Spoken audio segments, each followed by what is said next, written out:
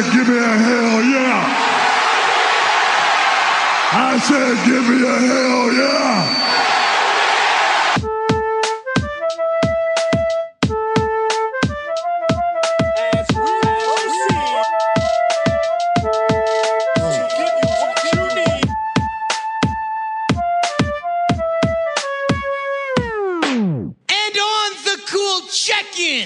Center stage on the mic, and we're putting it on wax. It's the new style.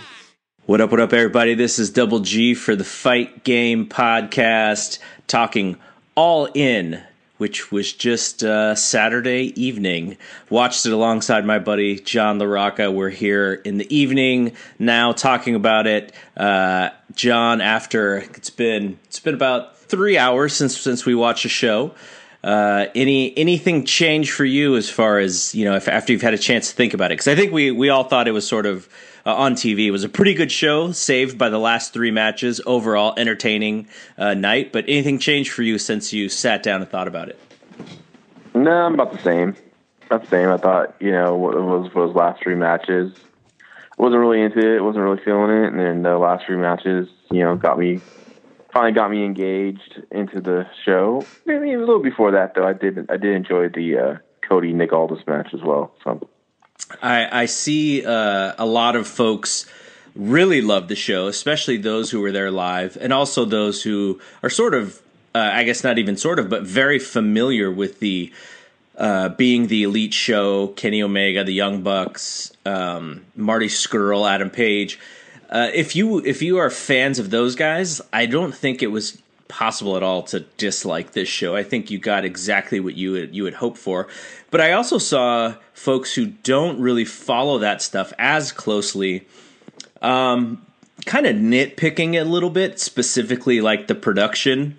I thought actually, you know, I know this was probably helped out mostly by the ROH guys, but I was actually impressed with the production. Based, you know, I'm not a big fan of the ROH show or ROH's pay-per-views, but I thought this was actually better than the ROH stuff. But I think lots of people were like, "Oh, well, what's this? You know, what's this fancy indie thing?" And you know, "Oh, it doesn't look like a WWE show." And you know, Kevin you know, people think you know, Kevin Dunn is not good at his job, but look at this show and on WWE it would look a lot better. I saw some of that stuff, which you know, it's fine. Like I think it's fine for a viewer to think about this, because if you were a wrestling fan who maybe gave the Young Bucks and Kenny Omega a shot for the first time, you may not have been wowed from something like that, like the production. But if you really sat and watched the matches, especially we talked about the last few, I think you would have been, you know, really happy with the product. But what did you think about like the production and the announcing and the stuff that, you know, you kind of take for granted when you watch a WWE show, because it's just sort of been the same for the longest time? I thought the production was okay. Good in some, bad in others. I really like how they lit the crowd, lit the ring. I thought that looked great. I thought the stage looked great. All that, the ramp. I thought that was perfect, and I thought it was really important to light the crowd, because they had such a big crowd, and you want to show that, you know. And then it's a very enthusiastic crowd, and like especially during like big moments, you know, you can really see them jump to their feet and react, and that just adds to the matches and to the whole viewing experience on television. They did have a lot of production errors. At one point, I think they even said that we're going to throw it to Sean Mooney interviewing Christopher Daniels. It was an upcoming match with Stephen Amell, and it was Nick Aldis talking about his NWA World Title match with Cody Rhodes. Was that the only time we saw Sean Mooney? Yeah, it was the only time. Yeah. So he was part of this show, only to do this one small interview piece. That's kind of interesting. Well, I'm guessing he did too, but they didn't show it, so they just scrapped it. You know, they scrapped the Daniels interview. They must have. I'm guessing. And then in the commentary, I mean, people bag on WWE commentary, but I mean, I'd rather take Michael Cole and Corey Graves over the commentary they had tonight. You know, I think some stuff wasn't funny, and I think Don Callis wasn't as entertaining as he usually is. Usually he's very entertaining in this role. I think the 3-man booth hurt them as well.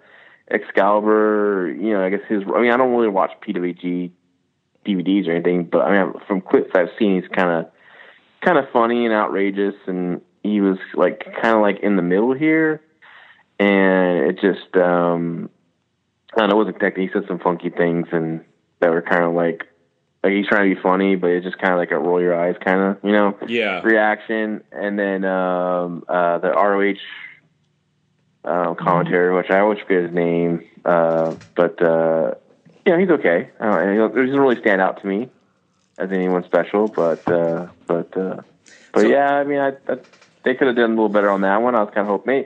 Honestly, it would have been cool if it was just Kevin Kelly and Don Callis for the show, but it's an ROH production essentially. So how do you compare it to Matt Striker and Vampiro? Oh my god! Well, dude, that was the greatest.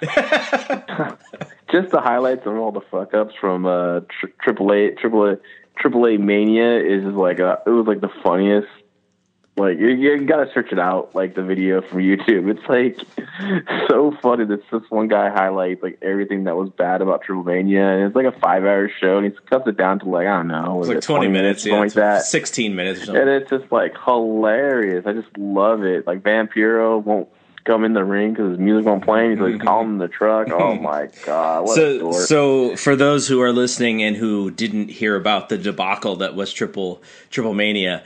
Go to the Fight Game blog Facebook page, and I posted it there. It's probably 2 or 3 posts down, but I'm not a big fan of sitting through YouTube videos. If I'm on my phone or whatever, but I turned it on because you sent it to me, and I thought, okay, I'll kind of just skim through this thing and kind of slide the little thing at the bottom to skip ahead. And I sat there for the full thing, and I watched all of it. It was hilarious. The stuff, a car wreck, man. It's hilarious. The thing that kept cracking me up is Matt Striker and Vampiro thought that they were going to be on camera, and so they were kind of setting up, to pit or to talk about whatever they had to talk about. In WWE, they do this between matches, and they kind of talk about what they just saw, and then what they're going to see, and then they kick it to the video package or an interview or whatever. But every time they expected the camera to be on them, it was actually on the Spanish announcers. And so you could, if you looked behind the Spanish announcers and to the right, they're kind of in the shot. And they didn't really know what to do. They didn't know if they were supposed to speak over it or kind of just let it go, or they were confused. Sometimes they just looked at their Twitter. It was ridiculous. But it's just stuff like that it was so bad to where it was almost good. But yeah, that's what that joke was about. But so to go back to this show, I mentioned to you and our buddy, the Heartbreak Kid, David Rubio, who we all watched this show together. I said, man, this would have been a really hard show to broadcast because you have guys from ROH, from New Japan, from CMLL and AAA, and just guys who are who you need to sort of follow through.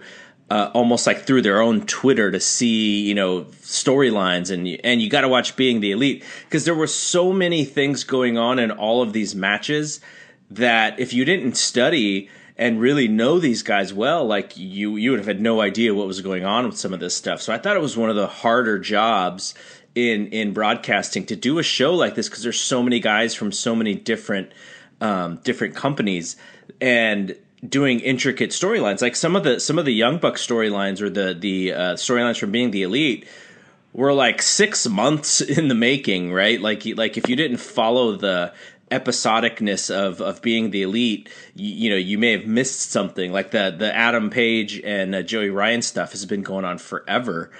And so I thought it was pretty hard show to do. So I understand some of the variedness in the announcing, and when Cody and Nick Aldis came in the ring, they had different announcers, and so they were trying to give some of the matches a different sound.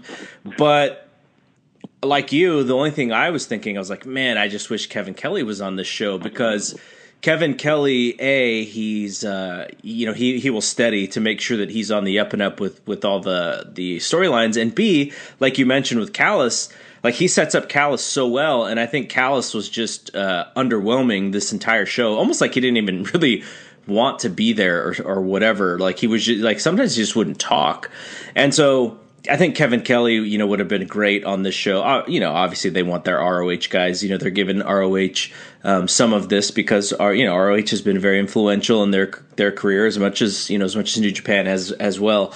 So I understand that part of it, but I think it was sort of like a tough job made a little bit tougher by kind of changing the announcers in and out. I'd actually never heard Excalibur on commentary either. I thought he was okay. Like he sounded like he was on the up and up with everything, sort of like how we would be on a lot of this stuff. But yeah, like there was you listen to Jim Ross and he talks about like what his role is, and it's almost like you needed some guy to stitch like everything together for it to make sense. Yeah, and that's what they were missing. Yeah, you needed a quarterback in there, and like it's almost like you had three offensive linemen trying to figure it out. Yeah, that's what it felt like to me. And I think also like it was kind of weird because Excalibur and Don Callis kind of had the same voice. Mm-hmm. So I was kind of confused who was talking and what. Sometimes like I was like, is that Don Callis? And then I was like, who is that? And it's Excalibur, and it's just interesting. But yeah, I mean, I don't know. I thought they took away from a lot of the matches. I thought some of the jokes weren't hitting at all, and I think they need to be some serious. And also, I don't like a lot of commentary on the indie level kind of falls into this same, like, they're always comparing every move that's been done is compared to someone famous that did the move before them, right? Like for example, I forget which match it was, but like I think it was the Okada Marty Scurll match, and I think Okada hits he hits the DDT on the floor on Marty Scurll. It's like, so, they had reference to Jake Roberts, DDT and Rick Steamboat or something like that, and it's like then it just reminds me of like, yeah, that turned into like an angle that lasted months. Yeah, and then this guy's just getting up like within not even a minute later. So yeah, I thought Steamboat died. Shades of this, shades of Harley Race, shades of Ricky Steamboat, shades of Randy, shades of Ric Flair. It's like, it's okay, we get it. Just call the match like you're calling the match. Yeah. So don't just bring up all this old stuff. It just doesn't really help much. It kind of reminds you like these guys aren't as good sometimes. So the guys are the best, but. So one of the things that I guess one of my issues, and look, WWE has trained us that for the most part we don't even really pay attention to the announcers because they're just selling product and nothing else really, and they're not really they're not being truthful. Like you can't trust what Michael Cole says to be honest about what's going on.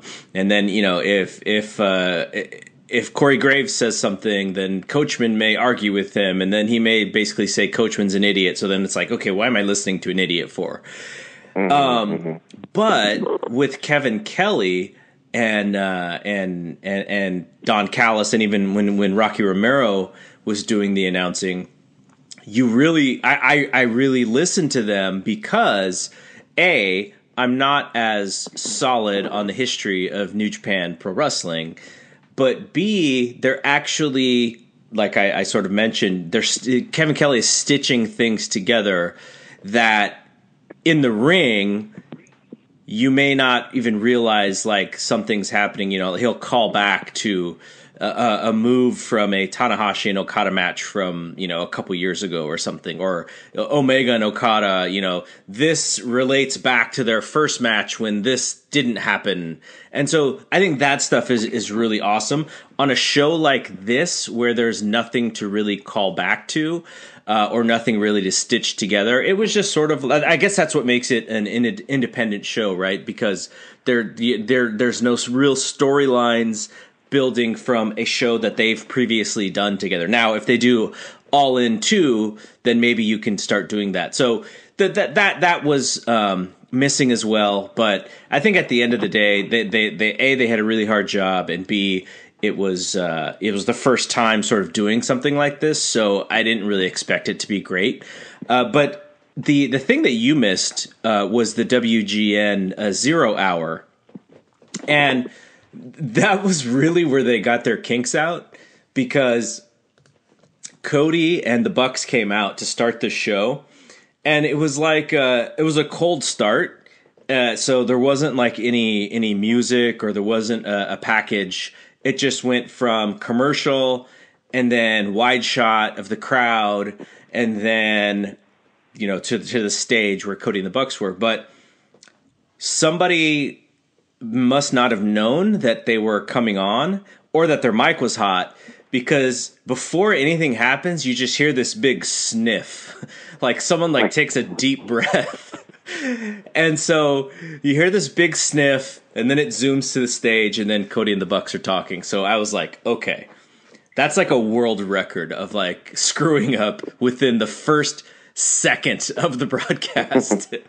but you know, you give them the benefit of the doubt. Like this is the first show, and I don't imagine a ton of people were watching on WGN, though I did have some friends who said, oh, thanks for reminding me, because this is the only part of the show I'm going to be able to watch. So a couple people did watch that I know. And if you look at ROH's production, like I don't remember them doing a live show. Right. I don't think they ever done live TV, so it was new for them too. And the whole, live TV is a whole different ball game, as you know. So.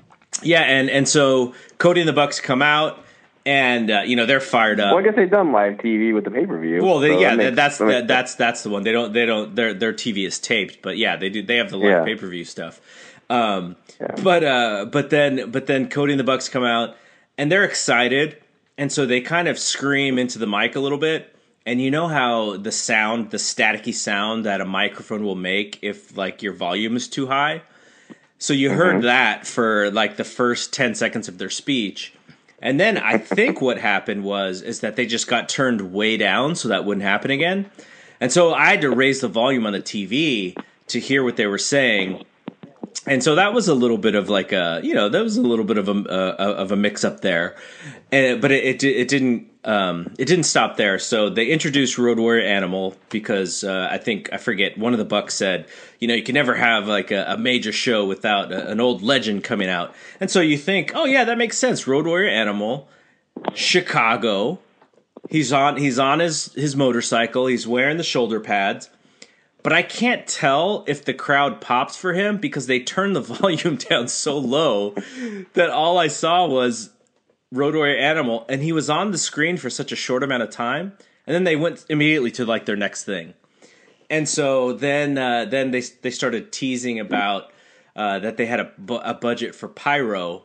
And then Nick and Matt were like, okay, we're gonna blow this budget in 90 seconds. Let's just get all the pyro out. And Cody was like, no, we gotta save it, And so then they count down for the pyro, and then the pyro doesn't happen.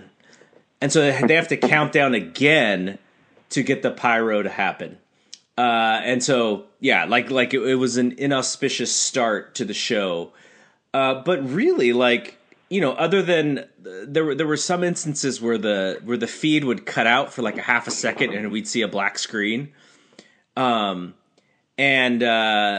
stuff like that. But for the most part, I think they got a lot of their kinks out in this WGN version of the first hour of the preview show. The one thing that's pretty noticeable to me is, now I don't watch any WGN TV, so I don't know if this is normal. But they didn't really have commercials. Like, they didn't have real commercials that you would see on cable TV, like, any major brands. So half of the commercial break was basically Pro Wrestling Tees commercials. So you would see. Was it just a buy? So and that's was what buy? And that's what I don't. That's what I don't know. That's the part that I don't know. And so yeah, I think it's a time buy then.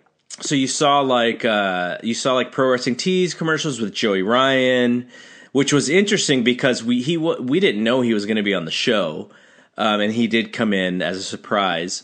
And then there was like a commercial with the Bucks where they were just simply plugging their T-shirt website, and Marty Scurll was saying, no, you got to plug ProWrestlingTees.com, not just your Young Bucks section of Pro Wrestling Tees. And then there was another one with Adam Page, and so I didn't know, like, okay, does this mean that they couldn't actually sell advertising for this hour, and thus it was all Pro Wrestling Tees, or was that part of the plan, or whatever? Like, so I that's the part that I didn't know. But it came off like I don't know, a little janky, I would say. And maybe no one cares about that. But like I was like thinking like, okay, if I was watching the USA channel right now and WWE was on doing like a 1 hour preview show, like there would be real commercials on there. There wouldn't just be these like these Pro Wrestling Tees things with these guys. Now, maybe this was also a little bit of an audition, and for this is what a Being the Elite TV show would look like for an hour, and you would have these Pro Wrestling Tees commercials because you're really hitting that part of the fan base, and then that could have been it as well. But I just thought that was pretty interesting. It didn't look major league even when it came to the advertisers. And then, and so they also had someone come in with the T-shirt cannon and just send out merch and stuff, which you would see, you actually wouldn't see on TV, but that happens all the time at basketball games and stuff, just to keep fans interested. So, so that was like the first segment of the show, and then they went into the SoCal Uncensored and the Briscoes. Now, the first two matches were on the WGN 0 Hour show. SoCal Uncensored versus the Briscoes was actually a better opener than the opener that was on the pay-per-view, which was MJF and Matt Cross. And like, I didn't have a problem with that match, but this match was just hotter.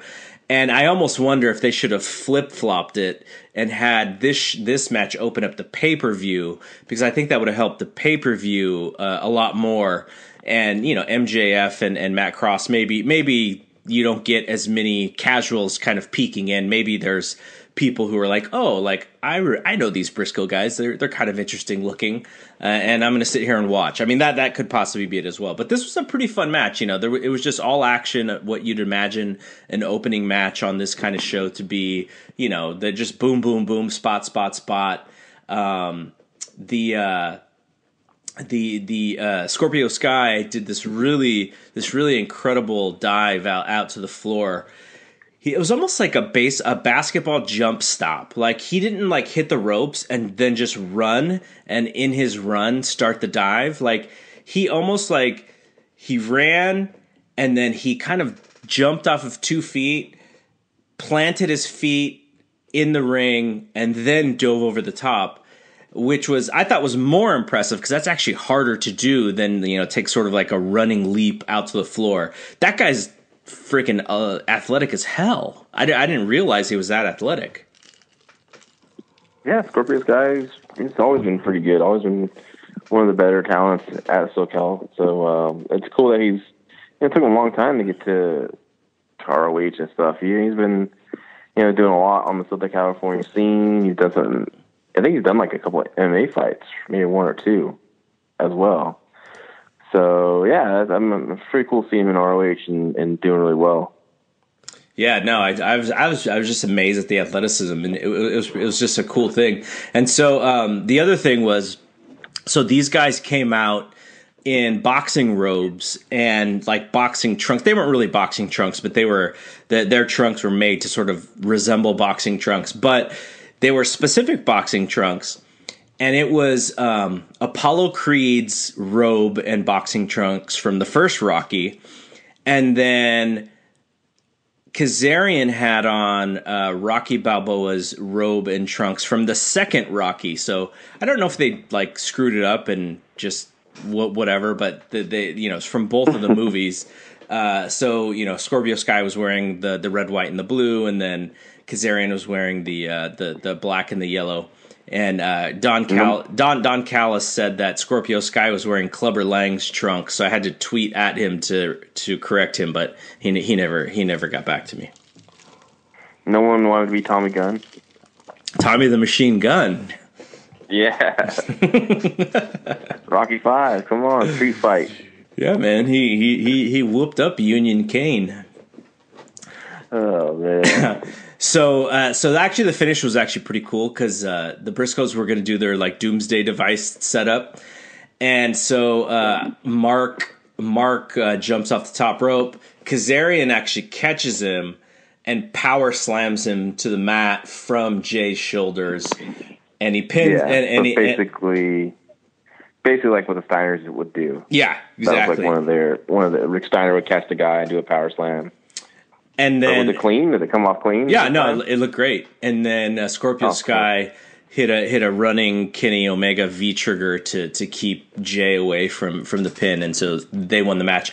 Like I said, like it was just a fun, all action, crazy kind of match that those two teams can do in their sleep. But really good way to get the pay-per-view started. I wish you were here here to watch the Kenny Omega interview, because it was so like kind of goofy inside WWE kind of thing.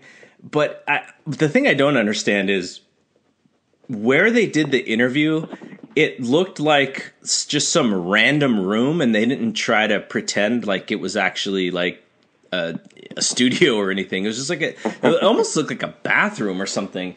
And so Omega's and I apologize because I don't know the interviewer's name, but Omega like asks her, he's like, why are you in flip flops? And she goes, oh, it's so that you look taller.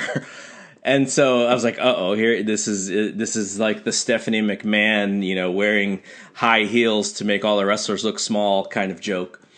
And then the other thing is like there was like a weird echo, so that's why I thought it was like a bathroom, because you could hear the echoing of them talking. So not great production, but maybe sort of meant to be like that since this is an indie show. And then so Kenny's like, no, we don't have to do that stuff here. Like we don't need to fake that here. And so then she goes, okay, and then she goes, oh, but then why are you on your tiptoes? And he's like, oh, I just need a good calf pump. So, it's Omega being goofy and silly. A lot of the stuff that people who are not fans of his will point to and go, see, like he's like ruining the business and he's making fun of stuff and he's not keeping it kayfabe. But then the people who love that stuff are like, this is why Omega's the best. So it was so funny because I'm like, he's playing like both sides of that of the fan bases. I thought it was hilarious. But then the over budget battle royal came along, and I will say that most battle royals really suck, but this was actually really fun. Like it was booked really well, almost like how. Like if like the Royal Rumble in the years that it's really good is booked pretty meticulously about who they want to showcase, and I feel like they were able to showcase just about everybody. Now there were 15 guys, some of them had like small spots here and there, but it was cool to see who they were trying to highlight. So there's a guy named Marco Stunt. You have to tell me about this guy because I know nothing about him.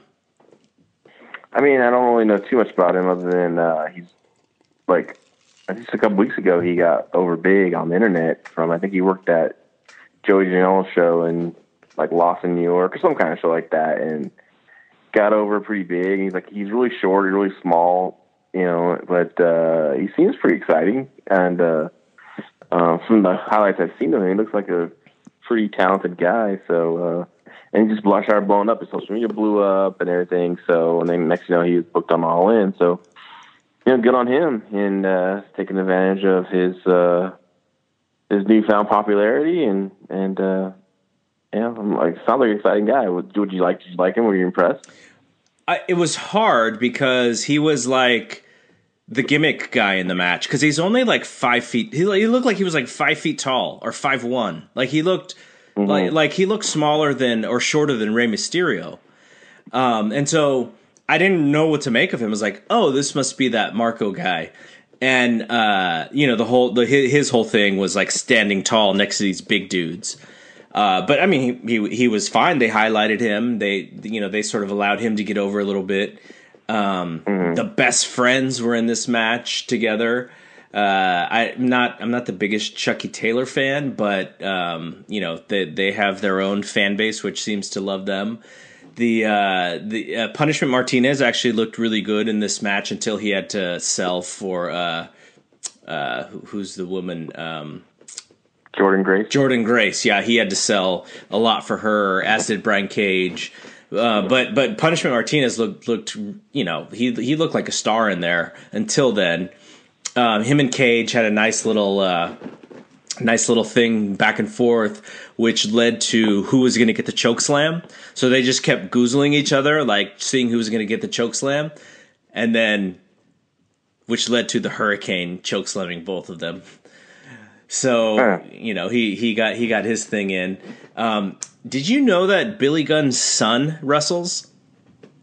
Yeah, I saw. Actually, I've been friends with Billy Gunn on Facebook, and I remember seeing him post a picture of him and his son, and it said his son just wrestled. So that's pretty cool. So his son, I think he wrestled with his son in a tag match. So his son's in this match. His son's got pretty good size, not as big as his dad though, because his dad is like freakishly big. But he was huge. I mean, I worked a match with him. I mean, I didn't wrestle him. I was, the manager outside. But I just remember, like, we actually picked him up at the airport, him and Road Dogg, and we went to Denny's like before the show, and this was in Bakersfield, and this is 2006, and we're sitting there. I just remember, like, he was at the head of the table.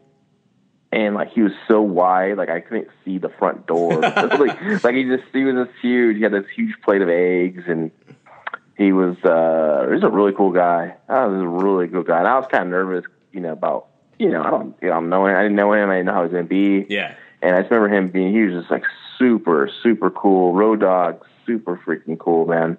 That was like one of my favorite experiences in wrestling. Not just because like you're working with like stars, right? But yeah. Just the whole veteran vibe and how they're like, teaching us stuff and really want us to get over, like they're there to put us over, to make us look good. Just total pros. I remember like, you're going to laugh at this one, but I remember like, I was really nervous because I really wanted to do well. And then I remember I had to take the Famouser from Billy Gunn. And so I was like, I asked him like, I'm like, hi, I'm all, sir. Sir, can I ask you a question? And he's like, sir, don't call me sir. He's like, I hate that crap, right? And then, and I was like, I just want to know like what position you need me in. I know I can bend over, but like, even on this side or right side or left side. And he's like, wait, you do know how to fall, right? Like, give me crap, and I'm like, yeah, I know. I just want to make sure on the right side. So he goes, oh yeah, no, make sure you're on this side, And it was just really cool. And I remember, afterwards we were leaving, and I said, hey, it's nice to meet you and nice to work with you. I really enjoyed it. I learned a lot. Thank you so much. And he's like, he just grabbed me and he got like a big hug. He's like, you're a really good kid. And I just remember that. And then, so that was like one of my favorite experiences when I was doing the manager thing back in 2005 to 2008. So, yeah. So I love Billy Gunn. He's a good guy. So how'd you take it? I was on his right leg, on the right side, or the left side, or whatever. So I'm actually my left shoulder facing him. So yeah, light as a feather. I didn't feel anything. Oh, good. What about Road Dogg? Road Dogg's fantastic. First of all, it was hilarious. This is the time when Jason Dedders gave Ramirez a book in APW, and they can't book with the shit. And like nothing they did makes sense. It was always a cluster, like every show. Like just the booking was so wacky tacky.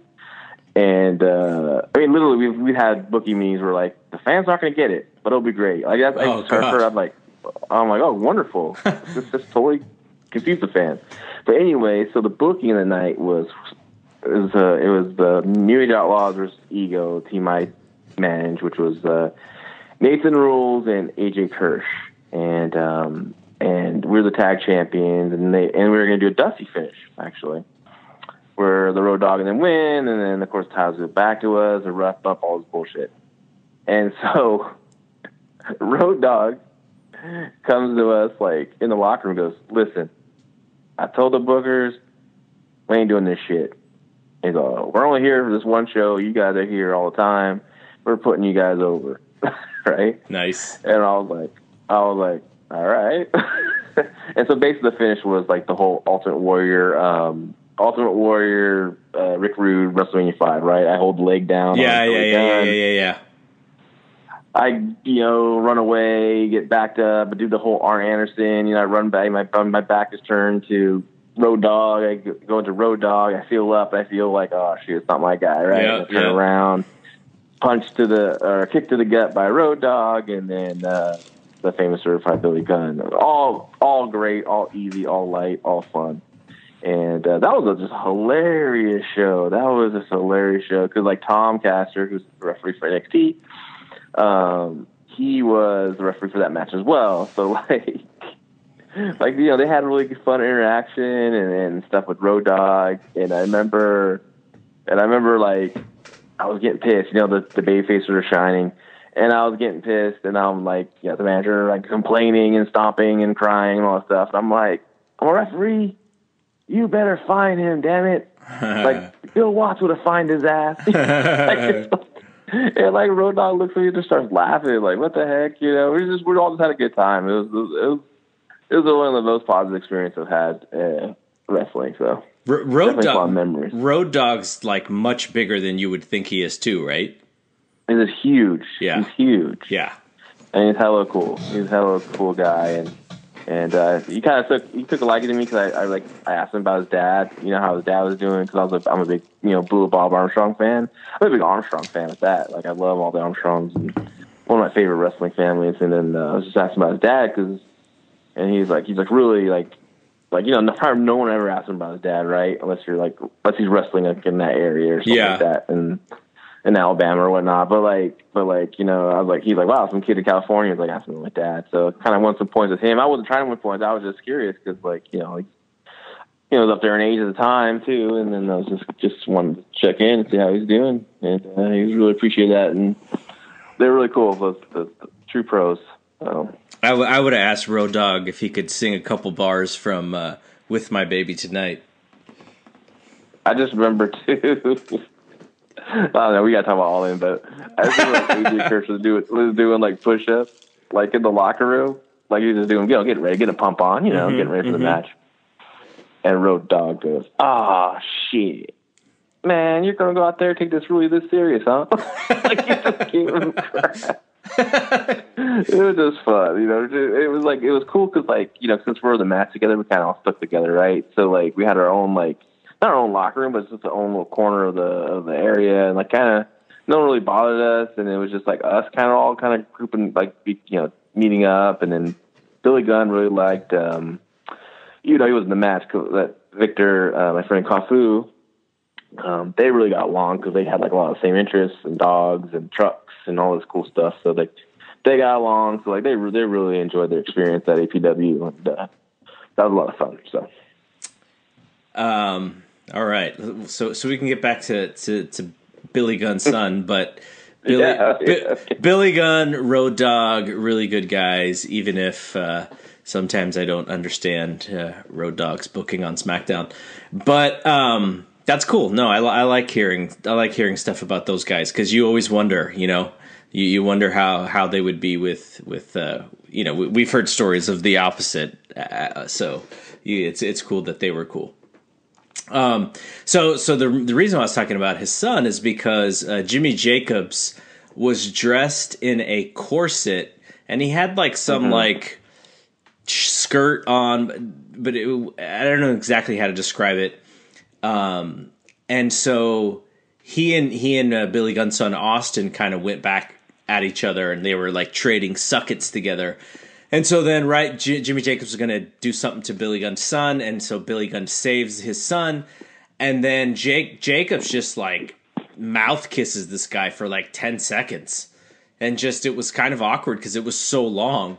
And then Billy Gunn pulls his head away, and then he says, "Suck this, bitch," and then he just throws him out of the ring. Like, I was like, man, you guys, this is not the pay-per-view part of this show. Yeah. And so what I thought was the final four of the match was Jordan Grace, Brian Cage, Bully Ray, and Cabana. And so Grace and Cage are working together. And so she puts Cage on her shoulders and is going to do like a squat with him on her back. And she gets down, and now I'm not sure if this was supposed to be like this or not, but she gets like into the squat position. She's trying to get back up to, to straighten her legs, and she kind of stumbles a bit. And Cage quickly, he made it look fine. If it was a mistake, he made it look really good because he was thinking on his feet and quickly did something. But he had to get tossed by her, so he's out. And then and then she and Cabana do the what's up, the Dudley Boys what's up headbutt right to Bully's balls. Of course, she's the one leading with her head on Bully's balls, and so she tries to toss Bully out. But this is like the Alberto Del Rio and Santino Marella Royal Rumble, where Santino's like ready to throw Del Rio out, and he's like he's gonna finally win, and then Del Rio like reverses the Irish whip and throws him out. So that's what they did here. So Bully throws her out. It's down to Bully and Colt Cabana. Bully tosses Colt out, and so he wins the match. Except there was this guy in a mask in the very beginning of the match who Bully attacks and puts through a table. He didn't even go up for the powerbomb the first time, so he has to like get him up again, and he just slams him through the table, and then he just like leaves him for dead. And so I totally forget that this guy's even in the match. And his name is El Hijo del Chico, and he comes into the ring, tosses out Bully, unmasks Flip Gordon. So Flip did get booked on All In. He's going to face Jay Lethal, the ROH champion, later in the show, and so that's how your over the budget battle royal goes off, and now the pay-per-view is about to start. Now, here's where I complain about ROH and their terrible like technical aspects of everything that they do. Like, I have so many issues with Honor Club. I know that they've had lots of terrible feedback in the past from when they were doing the pay-per-views through their websites back in the day. Remember, like Jim Cornette, he would hype these shows for internet pay-per-view, and then you would hear that the thing went down like halfway through the show, and people would ask for refunds and stuff when Cornette was running ROH. Like, I have ROH Honor Club on the Apple TV, ready to go. The thing is on, like, I put the thing on like an hour before the show starts, so that, once I flip it over and it'll see that, I've tried to play it, or that I'm in the right feed, so it doesn't screw me up. And I turn over at 4:00 and it doesn't work. And I'm like, oh, great. What's going on here? So I kind of play with it a little bit. Now it's past 4:00. I'm like, okay, I should have a picture by now. So I kick out of it and go back into it, and all of a sudden I just get this error that says service unavailable. Like, can you imagine the people who paid $10 for Honor Club simply to watch this show and then see the service unavailable thing? Now, I have no idea if this happened to tons of people, but like, even if it happens to one person, right? You feel like you just got ripped off. And I heard that Fight TV was having issues with the streaming as well. So it's just like, come on, guys. Like, if you if you are doing all of these things and outside of standard pay-per-view, like, you got to make sure that they work, because if they don't work, it just looks so Mickey Mouse. Now, thankfully, we were able to cut over to the cable and order it on pay-per-view, so we didn't miss anything. But it almost feels like a bait and switch in a sense, where you're just like, for $10 you can watch this thing and subscribe for a month, and it's like, oh, cool, that sounds like a great deal, and I'm going to do it, and then you do it, and it doesn't work. It just feels like, oh, God, I feel like such an idiot for expecting ROH's Honor Club to come through and work properly. I was just so frustrated. Yeah, I wasn't shocked at all. I remember telling you, like, I'm surprised you even started with this one first. So glad we switched over. I think we tried DirecTV first, and it wasn't on there. Yeah, we couldn't find it. Yeah. Then I heard I saw someone post on Facebook saying, "Oh man, it sucks. DirecTV doesn't have it all in." So I don't think it made it on DirecTV. Yeah, that's weird. I also heard that people were putting it like you could find a stream fairly easily if you wanted to through like Facebook groups.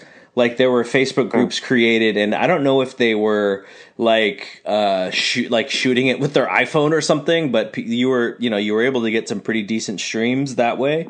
I don't know. I don't ever feel like compelled enough to watch anything that way. It just feels like, I don't know. I would just rather watch it in a good form than on like a shot through the iPhone on my computer kind of way. But I guess, that's how some people watch the show. But yeah, I also, there's sort of a thing where you're like, I kind of want to support these guys. They're doing this big project, and you hope it works out, and it's really hard, and they're kind of, they're the David in the David versus Goliath of WWE, and you just want to support them. So that's the other thing. Now, however other people did it, I'm not going to judge them, but I wanted to make sure that they got whatever they had coming with this big show. So we did get it on pay-per-view.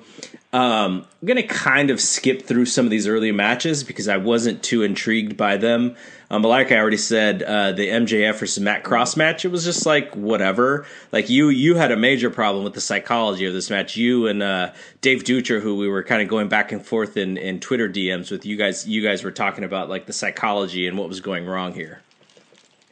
Yeah, this match was just, they should have just been in the over budget battle royal. I would have opened with this match. It just wasn't. I think MJF has a lot of charisma. I think he's gonna be a star someday. Yeah, I just have that feeling about him. Matt Cross is Matt Cross. I mean, he's talented. He, is a great flyer, but I just doesn't have much charisma.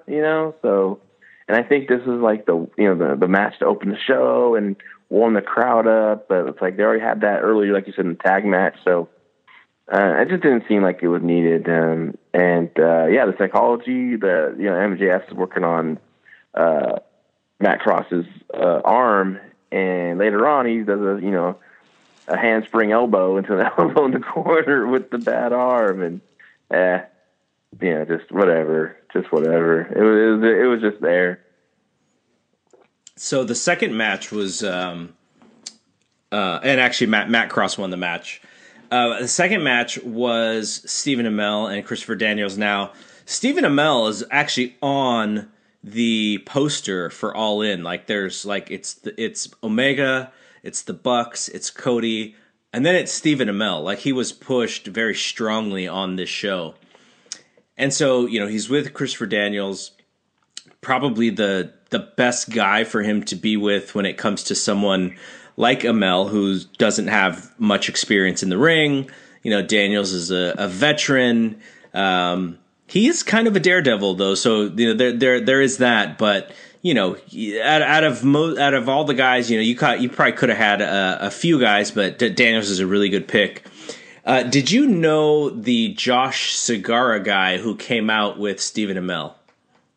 Yeah, he's on Orange New Black this season currently, and he's also was on a show about some paramedics in the USA Network as a comedy. I forget what it's called. It was a pretty funny show, and he had a funny character. But and I guess he's also on Arrow with Amell. Yeah, I guess. Yeah, I used to watch Arrow pretty regularly for the first 4 seasons, just once my kids were born and stuff. You know how that goes. Just TV watching. It's like you can't watch everything, and I fell way behind on that show. So he must have came in after I watched, season I watched. So I don't know what character he plays. So he came out with Amell, and none of disappeared. Disappeared. None of the other SoCal guys came out with Daniels. I I thought this was like it's not that I expected this to be good. No, Cause, they came out too, and they disappeared too. oh, did they come out? I guess I didn't realize they came out. Yeah.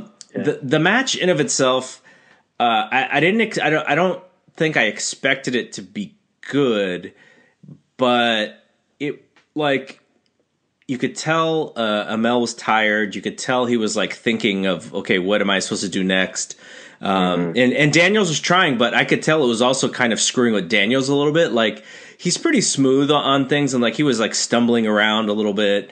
And there was some goofy stuff, like Daniels ends up on a table just randomly after he gets tossed off the top rope and onto the side of the apron, and he just kind of wobbles over and lays on the table. Like there was goofy stuff like that. Laugh. Yeah, and it's not taken seriously. Like, you know, John Mayer's in the front row and just having a good time laughing. He was probably like, "Huh, this is what wrestling is about."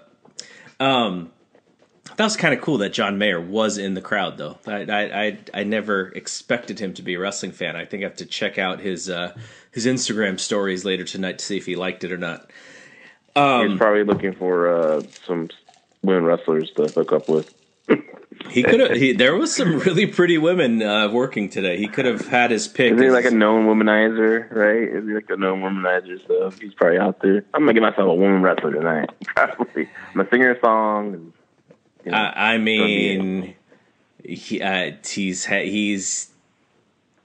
a who's who of very attractive women who were involved with him, according to the gossip rags and stuff. I think it was. I think Your Body Is a Wonderland is written about Jennifer Love Hewitt. I think. Makes sense. I think he was with Jessica Simpson and once said that she was like sexual napalm. And then he dated Taylor Swift when she was like super young. And then she had a song after they broke up called Dear John. And then he clapped back at her by calling her a paper doll in another song. So yeah, like Mayer's dated a who's who of people. So he, hopefully he didn't hit on anybody who has a significant other. But yeah, he was the biggest celebrity in the building, that's for sure. Yeah, I thought the match was I was kind of disappointed in this match. Actually, I thought for sure it'd be a little better. I mean, granted, Stephen Amell, this is like his third wrestling match ever, but usually with celebrities, they kind of can the match. Yeah, I don't know how long them two worked it out and how long they practiced together, Amell could just had a complete adrenaline dump. Like he just like looked like he got blown up pretty fast. I think he might have gotten lost a few times. I saw. Who knows? There's a lot of things could happen in that match that we really don't know. Maybe Amell got a little banged up, a little rattled. Who knows? But it was just kind of a mess. It's probably the worst match on the show, and you kind of expect that with the guy that's just not a real pro wrestler. He took that crazy bump through the table. That was pretty nuts. It was like ribs first through the table. Yeah, that was nuts.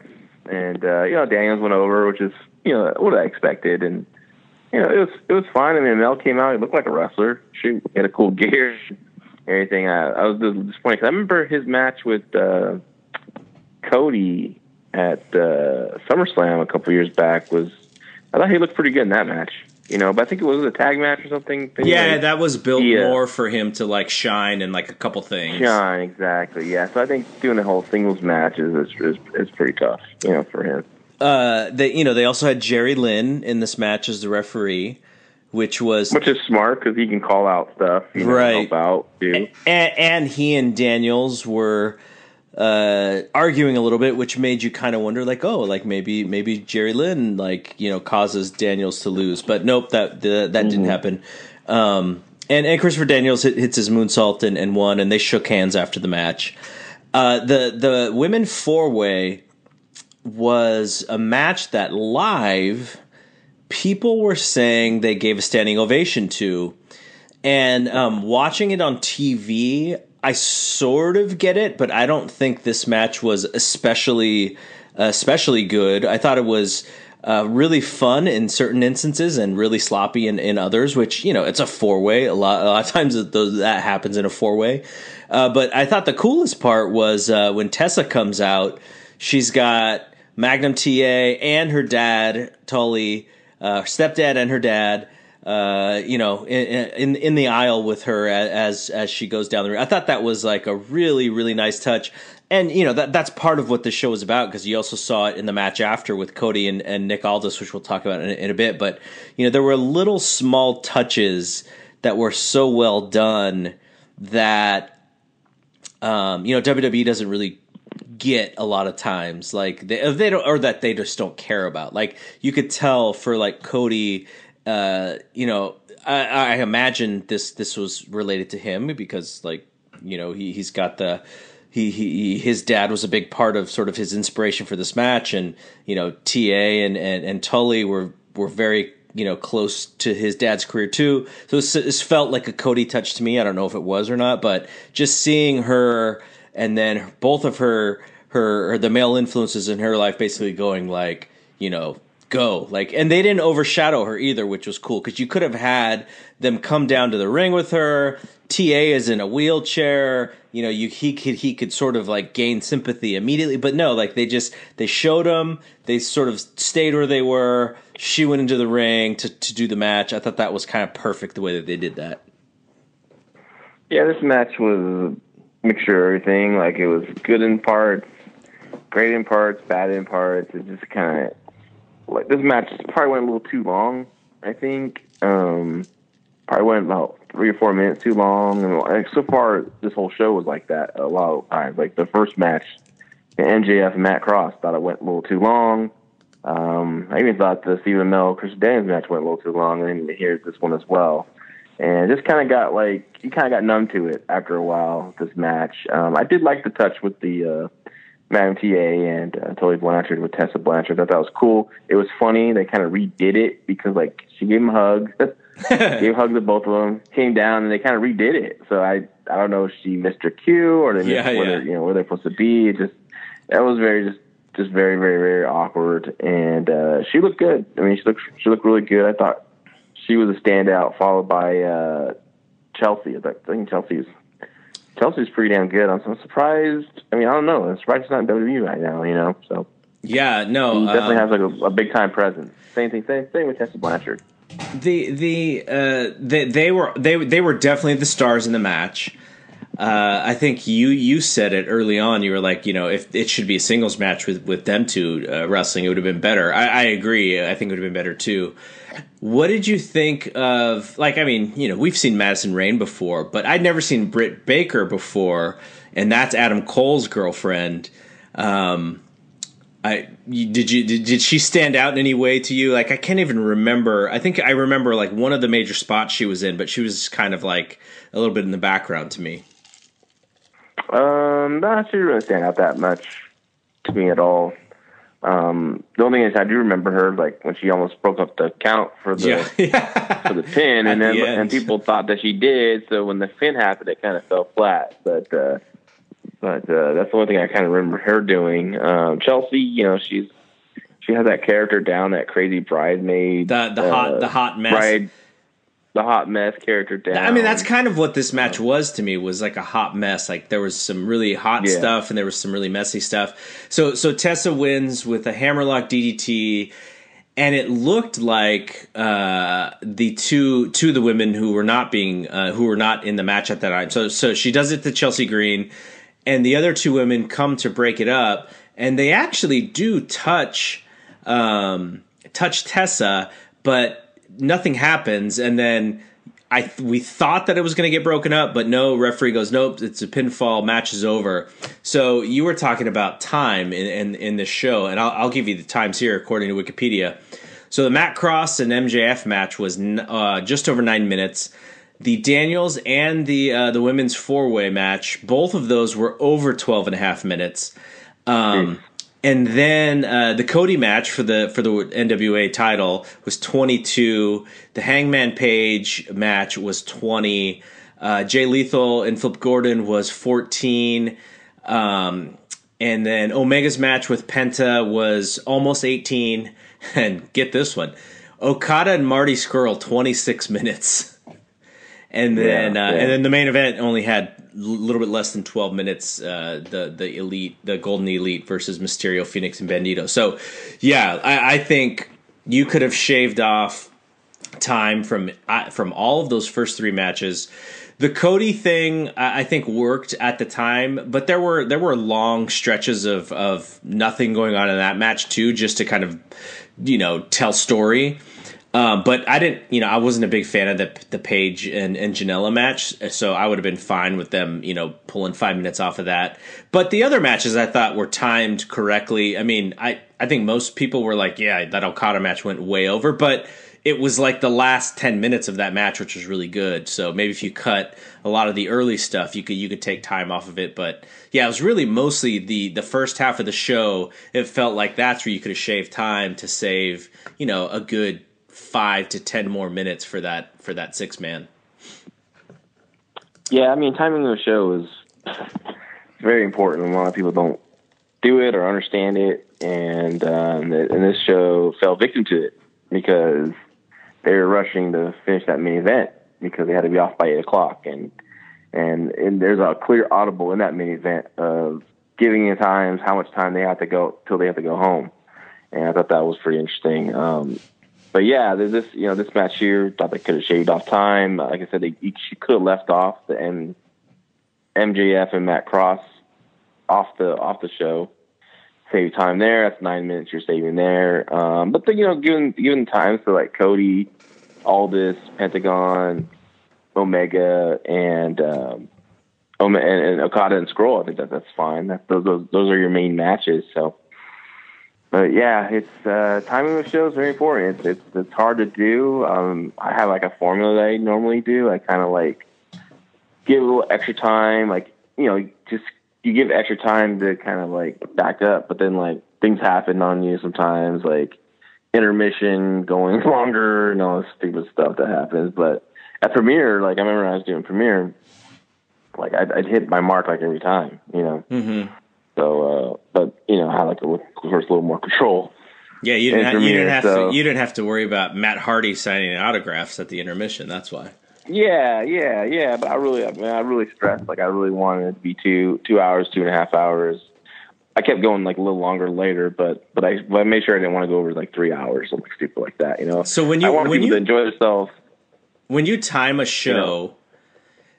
Do you actually choose the match order first, or do you have an idea in your head about, okay, first match I kind of wanted to go this, second match this, third match this, without even knowing what those matches are yet?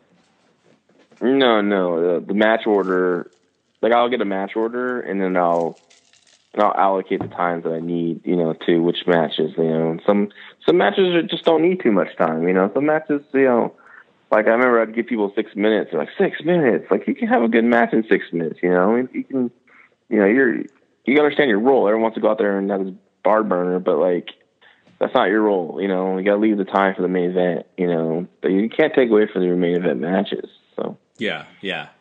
So we had Cody versus Nick Aldis, and this was really like they really tried to present this as a actual like special world title match. You had Cody coming down the aisle with Brandy, DDP, Tommy Dreamer, Brandy's dad. I think Glacier was there. And then when Aldis came out, he had Jeff Jarrett with him. He had Daivari. He had the guy that he beat, the former NWA champ Tim Storm.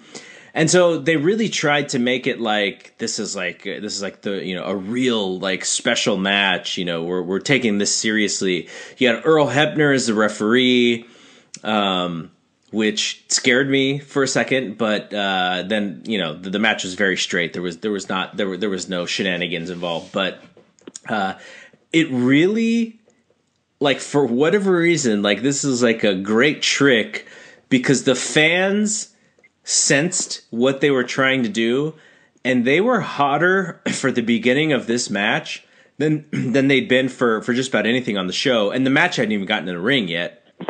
So it was really cool to see. And yeah, it was like a serious world title match, and it came off as like, this is a very important thing. Now, my argument was that you're doing this great presentation for something that is super special, and then it's like the fourth match on a 9-match show or whatever. Like, that was the only flaw I saw in the plan. But you made a good point in that, you know, maybe the ROH title match had to be on later than the NWA title match. We don't know, but you know, it could be something like that. Like, there were other reasons why this match was in the middle of the show rather than near the end. But outside of that small detail, I really, really liked the presentation of this thing. Yeah, no, it was cool. The walking out, the long entrances to the ring, their entourages surrounding them, just definitely gave it a really, really, really nice touch. And I think there's a lot of factors that came into play when they put this match on fourth. Is one, I think maybe Cody thought, like, we're not going to follow like Adam Page and Joey Janela doing all those crazy moves.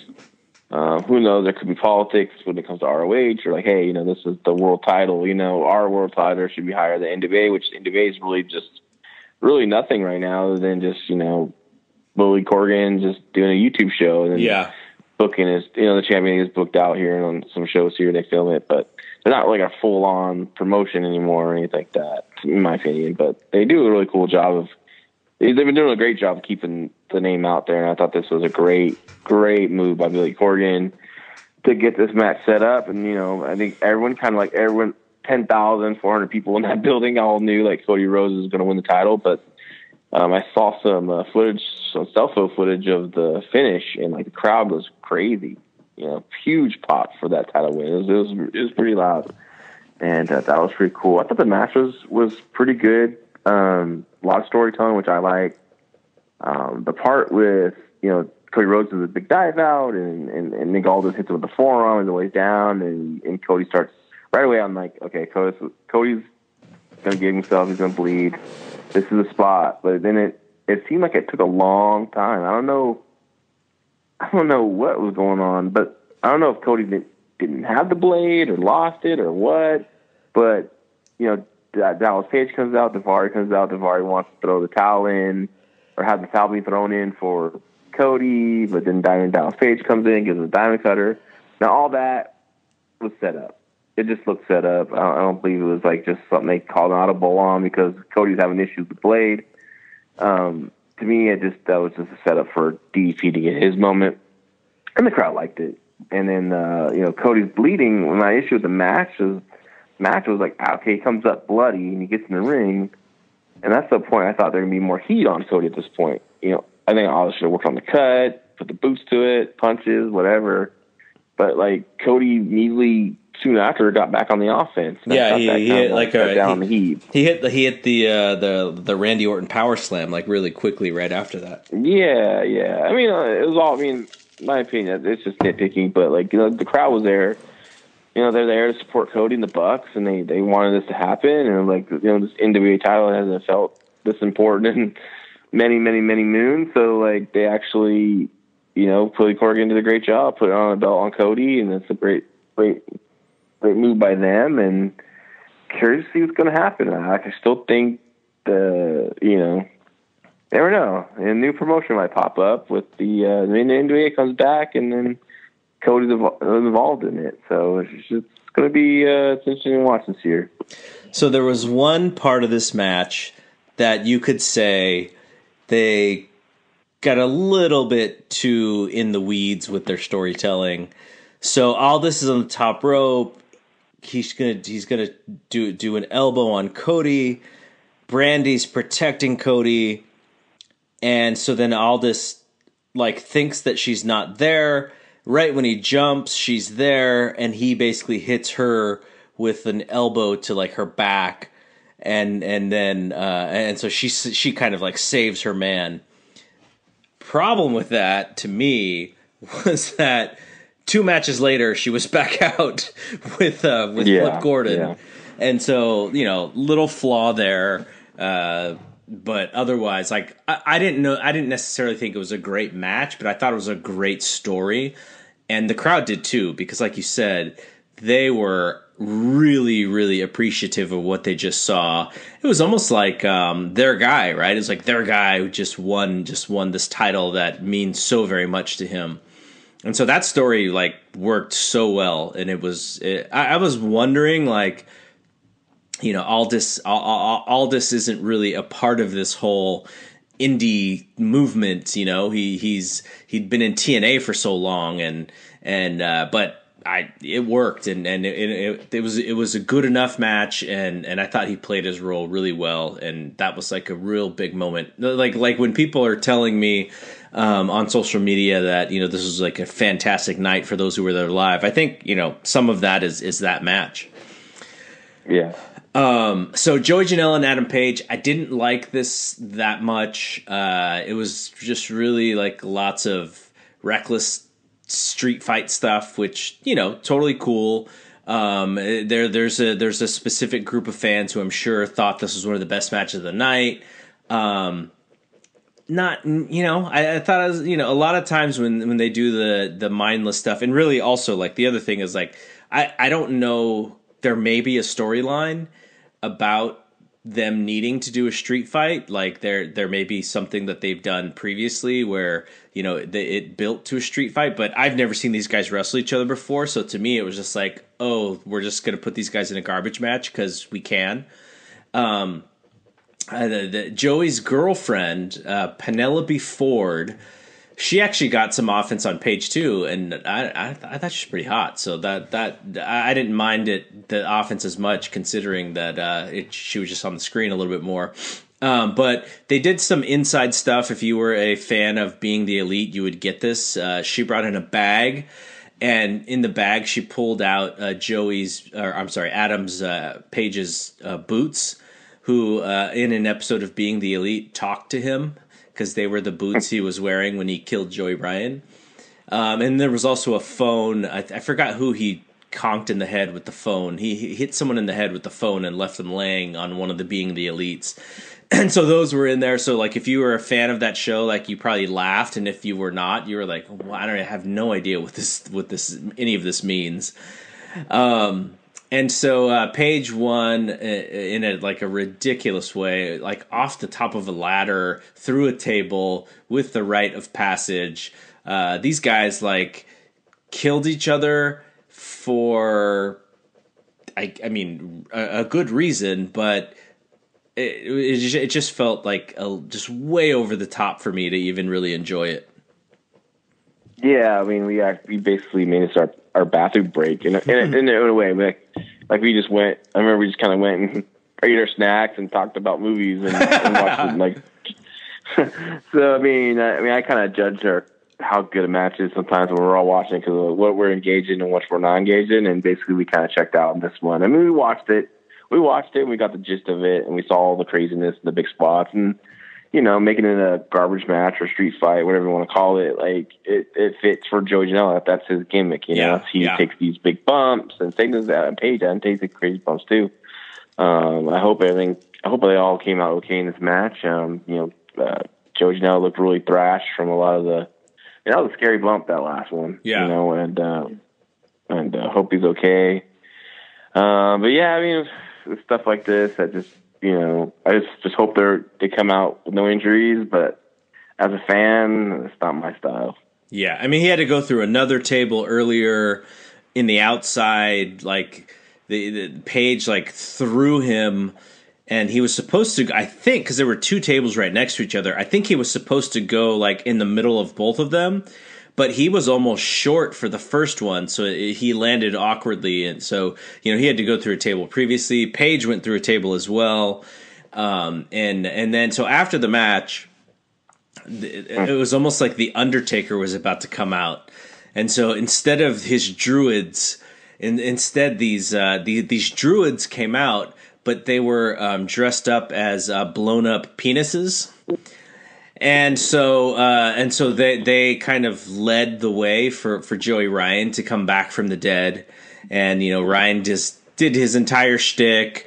He does the penis flip with Paige and then Paige, the druids, the penis druids, kind of carried Paige out to the back. So I can't imagine what those penis druids were going to do to Paige once they got him to the back. But I hope they do not shoot that for being the Elite. I'm sure it's going to be some more wacky storylines on that show. Yeah, I mean, it was what it was. I mean, again, I'm not into this as well. I did find it, when it's over, it felt like this was supposed to be like this big match for Adam Page, and so then this happened, so I felt like it kind of took away from whatever they're trying to accomplish with Adam Page. Then again, they might not thinking like I'm thinking, oh, you're going to put this guy over, you're going to make him a big star. And it's kind of like, oh, we're just going to do this and have fun with this. And it's kind of funny because this is what we do on a TV show. So they're not thinking like me, but I just think it's kind of took away from that match. Like they just killed each other for however long that match was. And then I think all people remember is the comedy, of Joey Ryan coming out with these blown up penises. And I can't believe I just said that, but it's just, I think it kind of, like I said, kind of took away from all the violence and all what Joey Janela did, right? Yeah, I mean, yeah. People aren't talking about these crazy bumps; they're talking about big spot again and in front of 10,000 people. Yeah. So the next match was Flip Gordon and Jay Lethal. Because he won the Battle Royal, he gets a shot at the ROH title. In the back, someone handed Jay a pair of sunglasses, the Macho Man sunglasses, and he was kind of conflicted because if he puts them on, then he kind of transforms, or is he supposed to be Macho Man tonight, or is he supposed to be Jay Lethal? And I don't know, someone punched him or something. He got conked in the head, and then he automatically transformed into Macho Man. So he comes out with Lanny Poffo. And Lanny Poffo's done stuff with the Young Bucks before. He's been in some of the Being the Elite shows before. And the best part of the gimmick of Randy Savage is Brandy is out with Flip Gordon, and Lethal sees Brandy in Flip's corner, and he jealously grabs Brandy and pulls her to his corner. What are you doing? Almost like Flip Gordon was George Steele and Elizabeth was showing compassion for George Steele. And then he does that thing where Savage would pick up Elizabeth's chin a little bit. And I'm dying because it's gosh, I haven't seen that in so long. And it was fun. He's so good at doing Savage that it doesn't feel goofy to me, and I think if it felt goofy to me, I would hate it. But because he's so good, I actually like it when he does it. But then he finally Brandy was like, you know what, you need to stop this, and she slaps him in the head, and then he transforms back into Jay Lethal. So then he wrestles the rest of the match Jay Lethal. Though they did have a Savage it was either Savage Warrior or Savage Hogan moment, where Lethal gives Flip Gordon 3 Randy Savage elbow drops. Flip kicks out, and he starts to Hulk up. And so, we were sort of trying to figure out, is this Hogan? Is this Warrior? Because WrestleMania 7, I think, he gave Warrior 5 or 6 elbow drops, and Warrior still kicks out. But then, there's a WrestleMania 5 match where, Hogan kicks out of the elbow drop and hulks up and then wins the match. So we were kind of, maybe it's a combination of both, but that was fun. And Lethal did hit the lethal injection to win the match. But I was saying to you guys that in the matches that I've seen with Flip Gordon, if he is with a sort of a veteran guy, I think he looks really good. And when he's not, it sort of just looks like a spot match. And I really liked him in this match. I thought he was really good. Jay Lethal's, one of the best guys in ROH and was really good in this match. It was a really, really fun, well put together ROH title match to me. I was really impressed with both guys. Now, it wasn't one of the top 2 or 3 best matches of the night, but I think it kind of helped turn the show back to, what was coming with these last 3 matches. Yeah, it was an overall good match. I kept debating to myself, if I'm ROH, do I want this to be basically overshadowed by the comedy, this good match, right? Flip's performance, going for the title, or do I take advantage of this big crowd and all these people tuning in to kind of make a guy like Flip, not necessarily beat Lethal for the belt, but put on this very dramatic performance and he's going to win the title and he falls up short, but still gets over by losing. I thought that would have been a route they should have took because, like I said, they also got to think about their business too as well, and use this opportunity to build for their business, future business, especially with Flip, who they've invested in a contract with that's now exclusive with them. But it's kind of was overshadowed about the Macho Man stuff to me, the performance. And you're right, Flip's going to be really, really good. But right now he needs someone that's going to carry him. And Jay Lethal's, like I said, he is one of the best in ROH, if not the best. And I thought the match was good. I think things picked up for me here. I enjoyed it. I enjoyed it a lot. I thought I was entertained by the Savage stuff. Lethal he's just so good at it that you cannot be entertained by it. So he's just he's a true pro. I just kind of wish they would have took a serious role with this, but this is also catering to the Being Elite crowd, right? Yeah, that watch the show, and Jay Lethal does that character, the Macho Man character, on that show, and so the crowd was into it, and I thought it was good. Things were picking up here, like I said. After the match, Bully came down to attack Flip. I think it was the last ROH pay-per-view where they had a match, or maybe the pay-per-view before that they had a match. And so they're in a little bit of a feud. Lanny tried to save Flip, and Bully kind of backed off a little bit and just kicked him right in his rumoredly large manhood. And Colt Cabana came down for the save, so it was a nice little pop for the Chicago kid, Cabana, to come down, and they all put Bully through a table. Very interesting that CM Punk was part of the meet and greet and signing yesterday, and Colt's on this show today, and they're both sort of in litigation against each other, so that was kind of an interesting thing to think about. But Colt kind of was the hometown hero here, and they put Bully through the table. So the last 3 matches, so Pentagon or Penta El Cerro M or just Penta El Cerro, just based on what they called him. There's a few different things that they called him, and Kenny Omega. The lead up to this was Omega, thinking after his crazy G1 that he was just going to get put in a match, with Yano, where he could just not really have to do anything and just be on the show. And they were like, no, don't worry, you don't have to be in the main event. We're in the main event, but you're wrestling Pentagon, and you're in the semi-main. So he had to wrestle again against someone who's really good. I feel like a wrestling snob when I say this, but I liked this match. I thought it was really good, but I also thought I saw 15 matches that were better in the G1.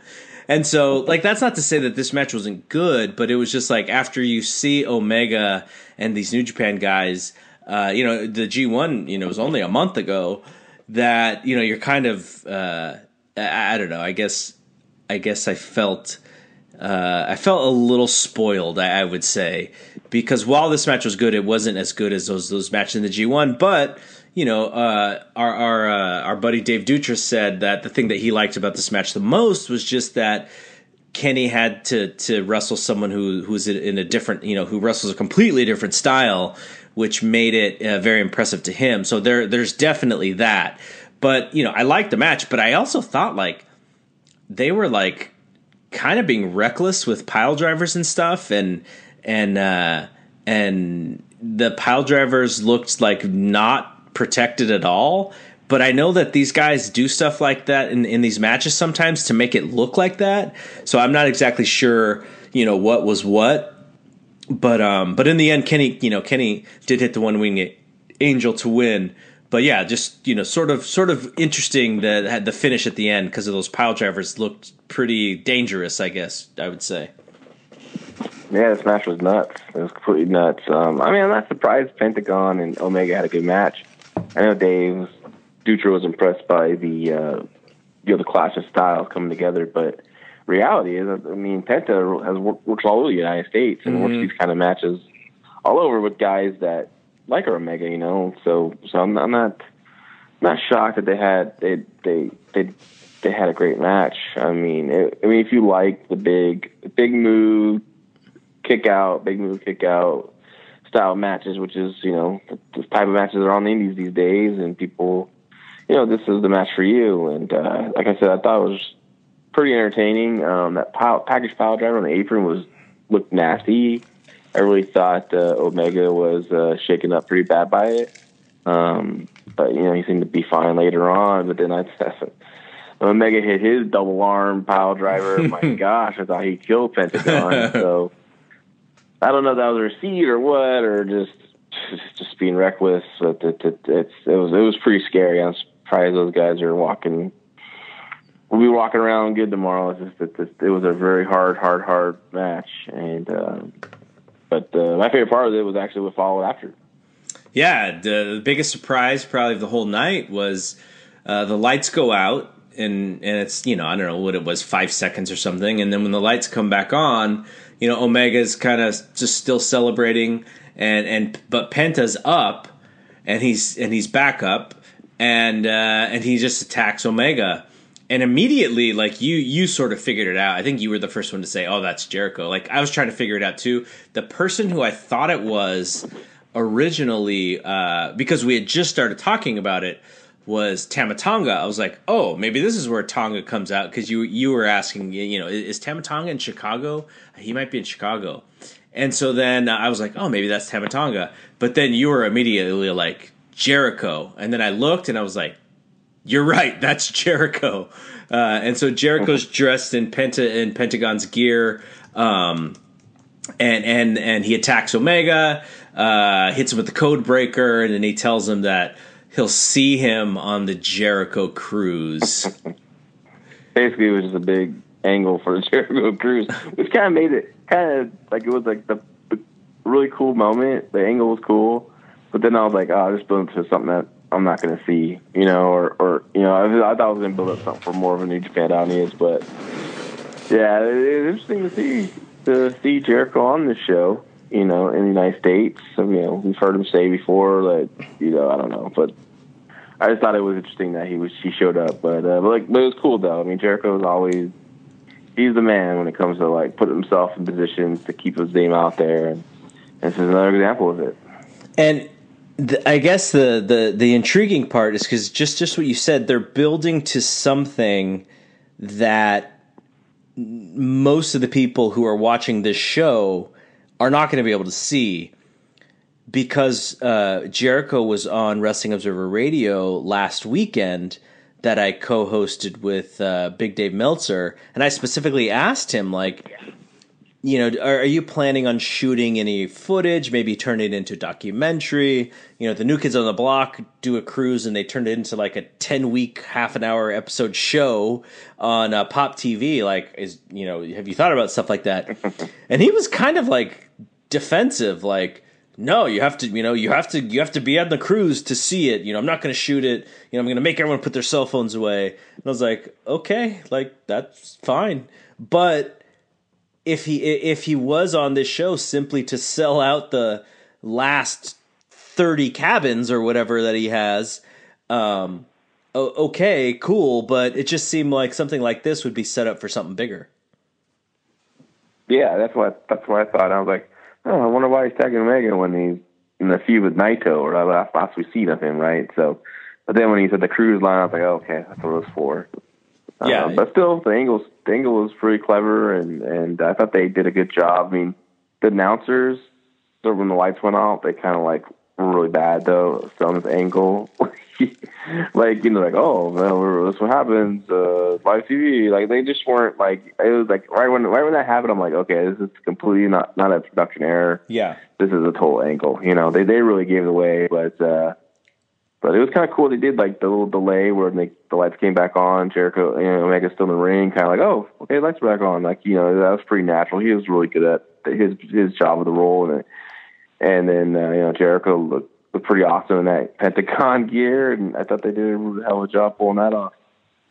The and I didn't mean to sound I didn't mean to sound like Jericho was a jerk or anything, because he was a really cool guest, but I just felt like there was a little bit of a defensiveness to that specific question, which I mean maybe it makes sense because it's so important to him to sell out this cruise so that that he's going to show up on this show to do this run in. But I guess Fozzy is in, I want to say they're like in Kansas City or something tomorrow. So maybe it's not, maybe he was kind of close wherever Fozzy was yesterday. But yeah, so that was a cool segment. But the last two matches, Marty Scurll and Okada, we talked about this a little bit in that it started out a little slow, and probably because the fans got that crazy match plus the Jericho thing. I think they were just kind of like out of breath a little bit, and so that it hurt the match a little bit in the beginning. But this is Okada, right? Like Okada is going to start his matches, and they're not really going to pick up until he hits that drop kick, and then shit's on. But the whole story of the match was, Scurll, like, everyone had told him, look, Okada's the best wrestler in the world. You have zero chance. And so his whole thing is, I'm going to prove that I can hang with this guy. Very similar to like a Rocky against Apollo story. Like the whole goal is just to hang in there, is just to look like you deserve to be in the ring with the guy. And I thought that story was pretty good. Okada, he turned into Okada like the last 10 minutes of this match where you're like, oh shit, like this guy is like still the best wrestler in the world. And I really liked the match, though, we mentioned at 26 minutes, it was the longest match of the show. And the crowd did finally get into it, the last 5 to 10 minutes, Marty trying to work the chicken wing, he snaps the fingers, but it doesn't stop Okada from hitting the Rainmaker. Okada hits the spinning Rainmaker and then the other Rainmaker again and finally wins. But it was a longer match. It wasn't this 10-minute match where Okada kind of just runs over him. So they told that story. Now I don't know if that was the best story to tell for this match. But I think it worked, and I think the fans appreciated, just seeing, I mean, think about this. You had Omega, and then you followed Omega with Okada, and then you followed Okada with Kota Ibushi and the Young Bucks. Like that's not bad for a ticket on a Saturday night for a Chicago indie show. No, it's great. But yeah, this is probably my favorite match. It had a good story. You're right. I mean, the first part of the match, I mean, it was just what it needed to be because, like, you need to bring those people down to bring them back up again. It's just how it is.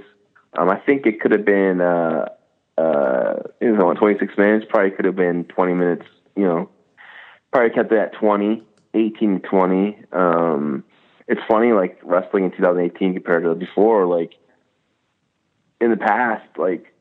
New Japan heavyweight wouldn't really sell as much for a New Japan junior weight, heavyweight. So, Okada looked really, he was there for everything. He really put over Marty Scurll strong. And I really like this match because, Marty Scurll, I really like him a lot. But, like, sometimes his comedy just kind of, like, disappoints me because, like, he's so good. And, like, let's look at, like, during the Nitro era or whatever. You had a guy like Dean Malenko, and I kind of like always kind of compared Dean Malenko and Marty Scurll, together. But like I think Marty Scurll's better than Dean Malenko because he has a personality, where Dean didn't have any personality. And I think Marty's all in all a better wrestler than Dean. And so this is like the Marty Scurll I want to see. I want to see this serious Marty Scurll, this badass, and he did great. And the match was really good, and I like the story he told. I did like that, Okada wasn't like bumping like for the one single clothesline. It took a couple to knock Okada down. That brainbuster looked perfect. That was beautiful, beautiful executed. We feel caught by the production team. I mean, that was a great, and then people bought that near fall. That was awesome. And this is a really good match. About 4.5 stars. This is really good. And so they did. I mentioned the best friends in the Battle Royal. So there's a spot in the Battle Royal where Beretta and Chuck E.T., they're cleaning house a little bit, and then they look at each other, and then they just embrace into a hug. And so the camera pulls back like it's Okada doing the Rainmaker pose. And I was like, why would they do that? And then I thought, because Okada's going to do the Rainmaker pose at some point, and thus they're just like practicing like to make sure that they're that they do it properly or whatever. At least that's what I thought. Maybe it was just a little joke or whatever. But we did get a Rainmaker pose, so I was very happy at the end of this. But yeah, you're right that it was a really good big man, smaller man match where Okada still wrestled like the bigger guy, but he made Marty's offense look really good, and Marty looked good. I hope that because I think Marty was in the last. I think they did a 4-way at the last ROH title match. Dalton Castle, Cody, Marty, and I forget who the fourth person was.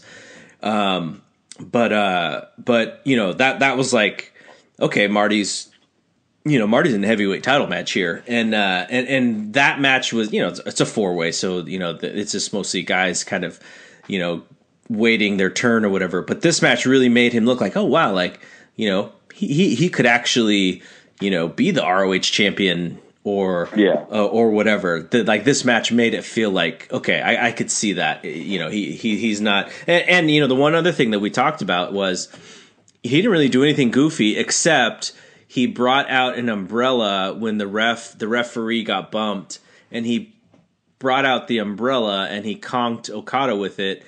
And then Okada was about to do the Rainmaker, and the thing that stopped the Rainmaker was Marty opening the umbrella. I thought that was kind of funny. Yeah, but that was the only. Yeah, it was the only thing of the goofiness of the match. Yeah, I wasn't really a fan of the ref bump either, but Marty as a villain doing some villainy like that doesn't bother me as much. It's just when he does like the really ref bump? Over the top. That was a ref bump. Yeah. Was that the only one of the night? I believe so. Yeah, that set up the spot where he used the umbrella. Yeah. So we get to the main event, and like you said, there was an early call of we need to go home, and we all looked at the clock, and it was like 7:53 or whatever. And we're like, like that means that they got to wrap this match up in like 6 minutes. This match was so much fun, and Rey Mysterio, Phoenix, Bandito, Young Bucks, Coda, like there was one thing in the entire match which I thought was the only thing that was even the slightest bit off, which was I think they hit. It was right before the finish. They hit Bandito with like that thing where I think Nick Jackson may have had him on his shoulders. He did the roll, then he went to the top to do the moonsault, but in between, like Coda like hit something on him, and then the other young buck came off the top rope and hit something on him, and so like that's like with the stuff that when Kenny and Ibushi are tagging together, they do that one like in sync move where they hit the moonsaults and stuff. So it was like that. It was like a 3-person version of that, and they broke up the pin, except they didn't actually like Bandito didn't actually kick out. Like he stayed for the 3 count, and like I thought that was the only flaw in the whole match, because there were some pretty intricate spots. Like Matt Jackson was like the ping pong ball in like just like, I don't know, 7 or 8 different moves, and they were all like perfect. Great, like, just lucha style match. And it was only 12 minutes, so they couldn't really waste a lot doing much else other than, a lot of the great moves. and then they hit the Meltzer driver on Bandito for the win. But I was really surprised because I'd never seen Bandito before. I thought he was really good. Obviously, Phoenix and Ray are great. Coda's great. Matt and Nick have really just upped their game when it comes to like selling stuff. Like this match could have been 5 minutes longer, and it probably would have been a better match. But still, for like 11 minutes, like this was a really, really good 11-minute match for this crowd, and I think with the Bucks, we're gonna win this match pretty, for sure. Though I thought, like, I was like, are they really gonna lose here? There was one time where I thought, wow, they're really gonna lose here, but that just meant they did their job, and so I think the fans, this was kind of like the icing on the cake for the fans of the night. Yeah, I mean, this match was what it should be, right? I mean, like, this is why you booked this kind of match, for all the craziness, all the spots, all the big moves, the high flying, all that. I mean, back in the Nitro days when they booked those Lucha 6-man tag matches, they just went out there and did big moves. That's what you expected, and then that's what I expect from this match. And it didn't disappoint. I wish they had more time, but that was something they need to clean up next time if they ever do one again, and I'm sure they will. But I really like Bandito. I've only seen clips of him. I haven't really seen a full match, and he looks like a star. I love his look. I love his mask was really cool, and I thought he made a name for himself tonight, which is good. That's what we want to see. I really like Ray. I think Ray looked like Ray of old, and I think he doesn't have that much muscle mass anymore, which I think is just better for his knees and everything and his longevity. So.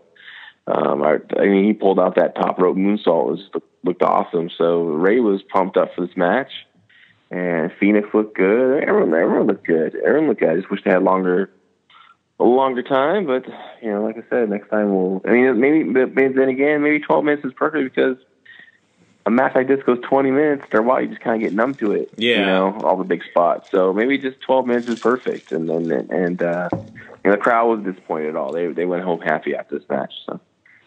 Yeah, absolutely. So I think overall, I would give this show a thumbs up. I know that for the people who were there live, who I've seen feedback from, especially if they were big time into the storylines from the Elite, like they really loved it, and this was for that crowd. Now, if you put like my son and sit him in front of this show and tell him to watch, I'm sure he's like, okay, I don't get it, but stuff's kind of cool. But I think this was specifically for this crowd, and it was great for what they did. I think I can't imagine there was anyone at that building who went home and were like, man, I didn't get my money's worth. Or I was disappointed. Like I have a feeling this is going to be one of those, Wrestling Observer, like universally loved pay-per-views. When Dave does the feedback and he gets the thumbs up or thumbs down. Like I can't imagine too many people thumbs downing this unless they went in with the idea of like, I don't really watch this stuff and I want to see what the whole thing is about. Then maybe I could see there were some things that they didn't like, but overall, it seems like for their audience, it was kind of the perfect show for them. Yeah, I thought they hit a home run. I mean, they made their statement. The whole event was successful. They drew a great crowd, sold out crowd, and they're going to make a killing on the merchandise, all that merchandise is on. So, hats off to these guys, and it's very cool and very nice to see, and it's good for the business. People are hating on it, and people that are hating on it just don't get it. It's good to see that there's different outlets for talent to do and make money at, and who knows what it's going to turn into. It could be an annual event, or it could be something that they do a couple times a year. But as as you keep doing it, it's going to be harder to maintain. There's only one first, right? So this is the first one. That's why it's so special. So be curious to see how the other events turn out and what could they do to top what they did tonight. Yeah, I completely agree. I really want to see what being the Elite comes to, because they had actually stopped doing it, and they were only going to I think they were going to take a break. Actually, is what was going to happen, but they noticed that it was just. It meant too much to their bottom line. Like doing that weekly show was very important to their T-shirt sales and stuff. And it really felt like once they announced All In, it was like, okay, like now we're gonna utilize the full power of this being the Elite show. So without really having anything on the horizon, I'm interested to see what being the Elite becomes for the meantime. But yeah, I think they have a unique opportunity to where lots of people who may not always pay attention to wrestling, who are trying to look for what's that new thing that's out there that we could grab. I think they have their eyes on the show, and so there may be some opportunities coming out of this. They may not be great opportunities, and Cody and the Bucks and Omega, if you've heard them talk recently, they have a very, very high opinion of themselves as far as what they're worth, which that's all about leverage, right? Like they understand the leverage that they have today, and I'd love to see what they could do. I think most people who are into this stuff probably hope that they don't go to WWE, because it would really curtail their creativity and their ability to do stuff like this, and they'll just be part of the machine. But there is a great storyline to be told if you are able to get all these guys and bring them in and have them as like the outsider group or whatever. Like, I don't imagine that WWE would necessarily allow them to do enough to get it over, but it is sort of a fantasy booking kind of thing where I know you would be like, oh my God, like I could, book this thing for like 8 months before, before they had to show any chink in their armor or whatever. But yeah, I just feel like, Vince would bring them in, and then in like 3 months they'd be on, the Bucks would be opening like main event or something, so. So I hope they stay out of it. I hope they don't go to WWE. I think the whole industry is better off with them kind of as the lone wolf, really trying to do this stuff. But then again, who can say no to guaranteed money? Like that's the other part, right? Yep. Yeah, well, definitely. That's when you have a young family too, like the Young Bucks have. So it's like I said, this year is going to be fun. It's going to be interesting, and it's only a couple months away before their contracts are up, and we'll see what's going to happen next. And I'm looking forward to it. Yeah, I don't think Kenny goes. There's no way he can leave his soulmate, Coda. Can't leave him, man. Yeah, it's true. All right, man. So we'll chat soon. We have some ideas on doing more of a weekly Fight Game Blog podcast, talking about some of the wrestling that maybe people aren't even really paying attention to. So we're still kind of getting that squared away, figuring out what we want to watch and what we want to review. But in the meantime, we'll do stuff like this as well. So for John, you can find him on Twitter at LaRoccaJL. I'm Double G. We will see you when we see you. Peace out.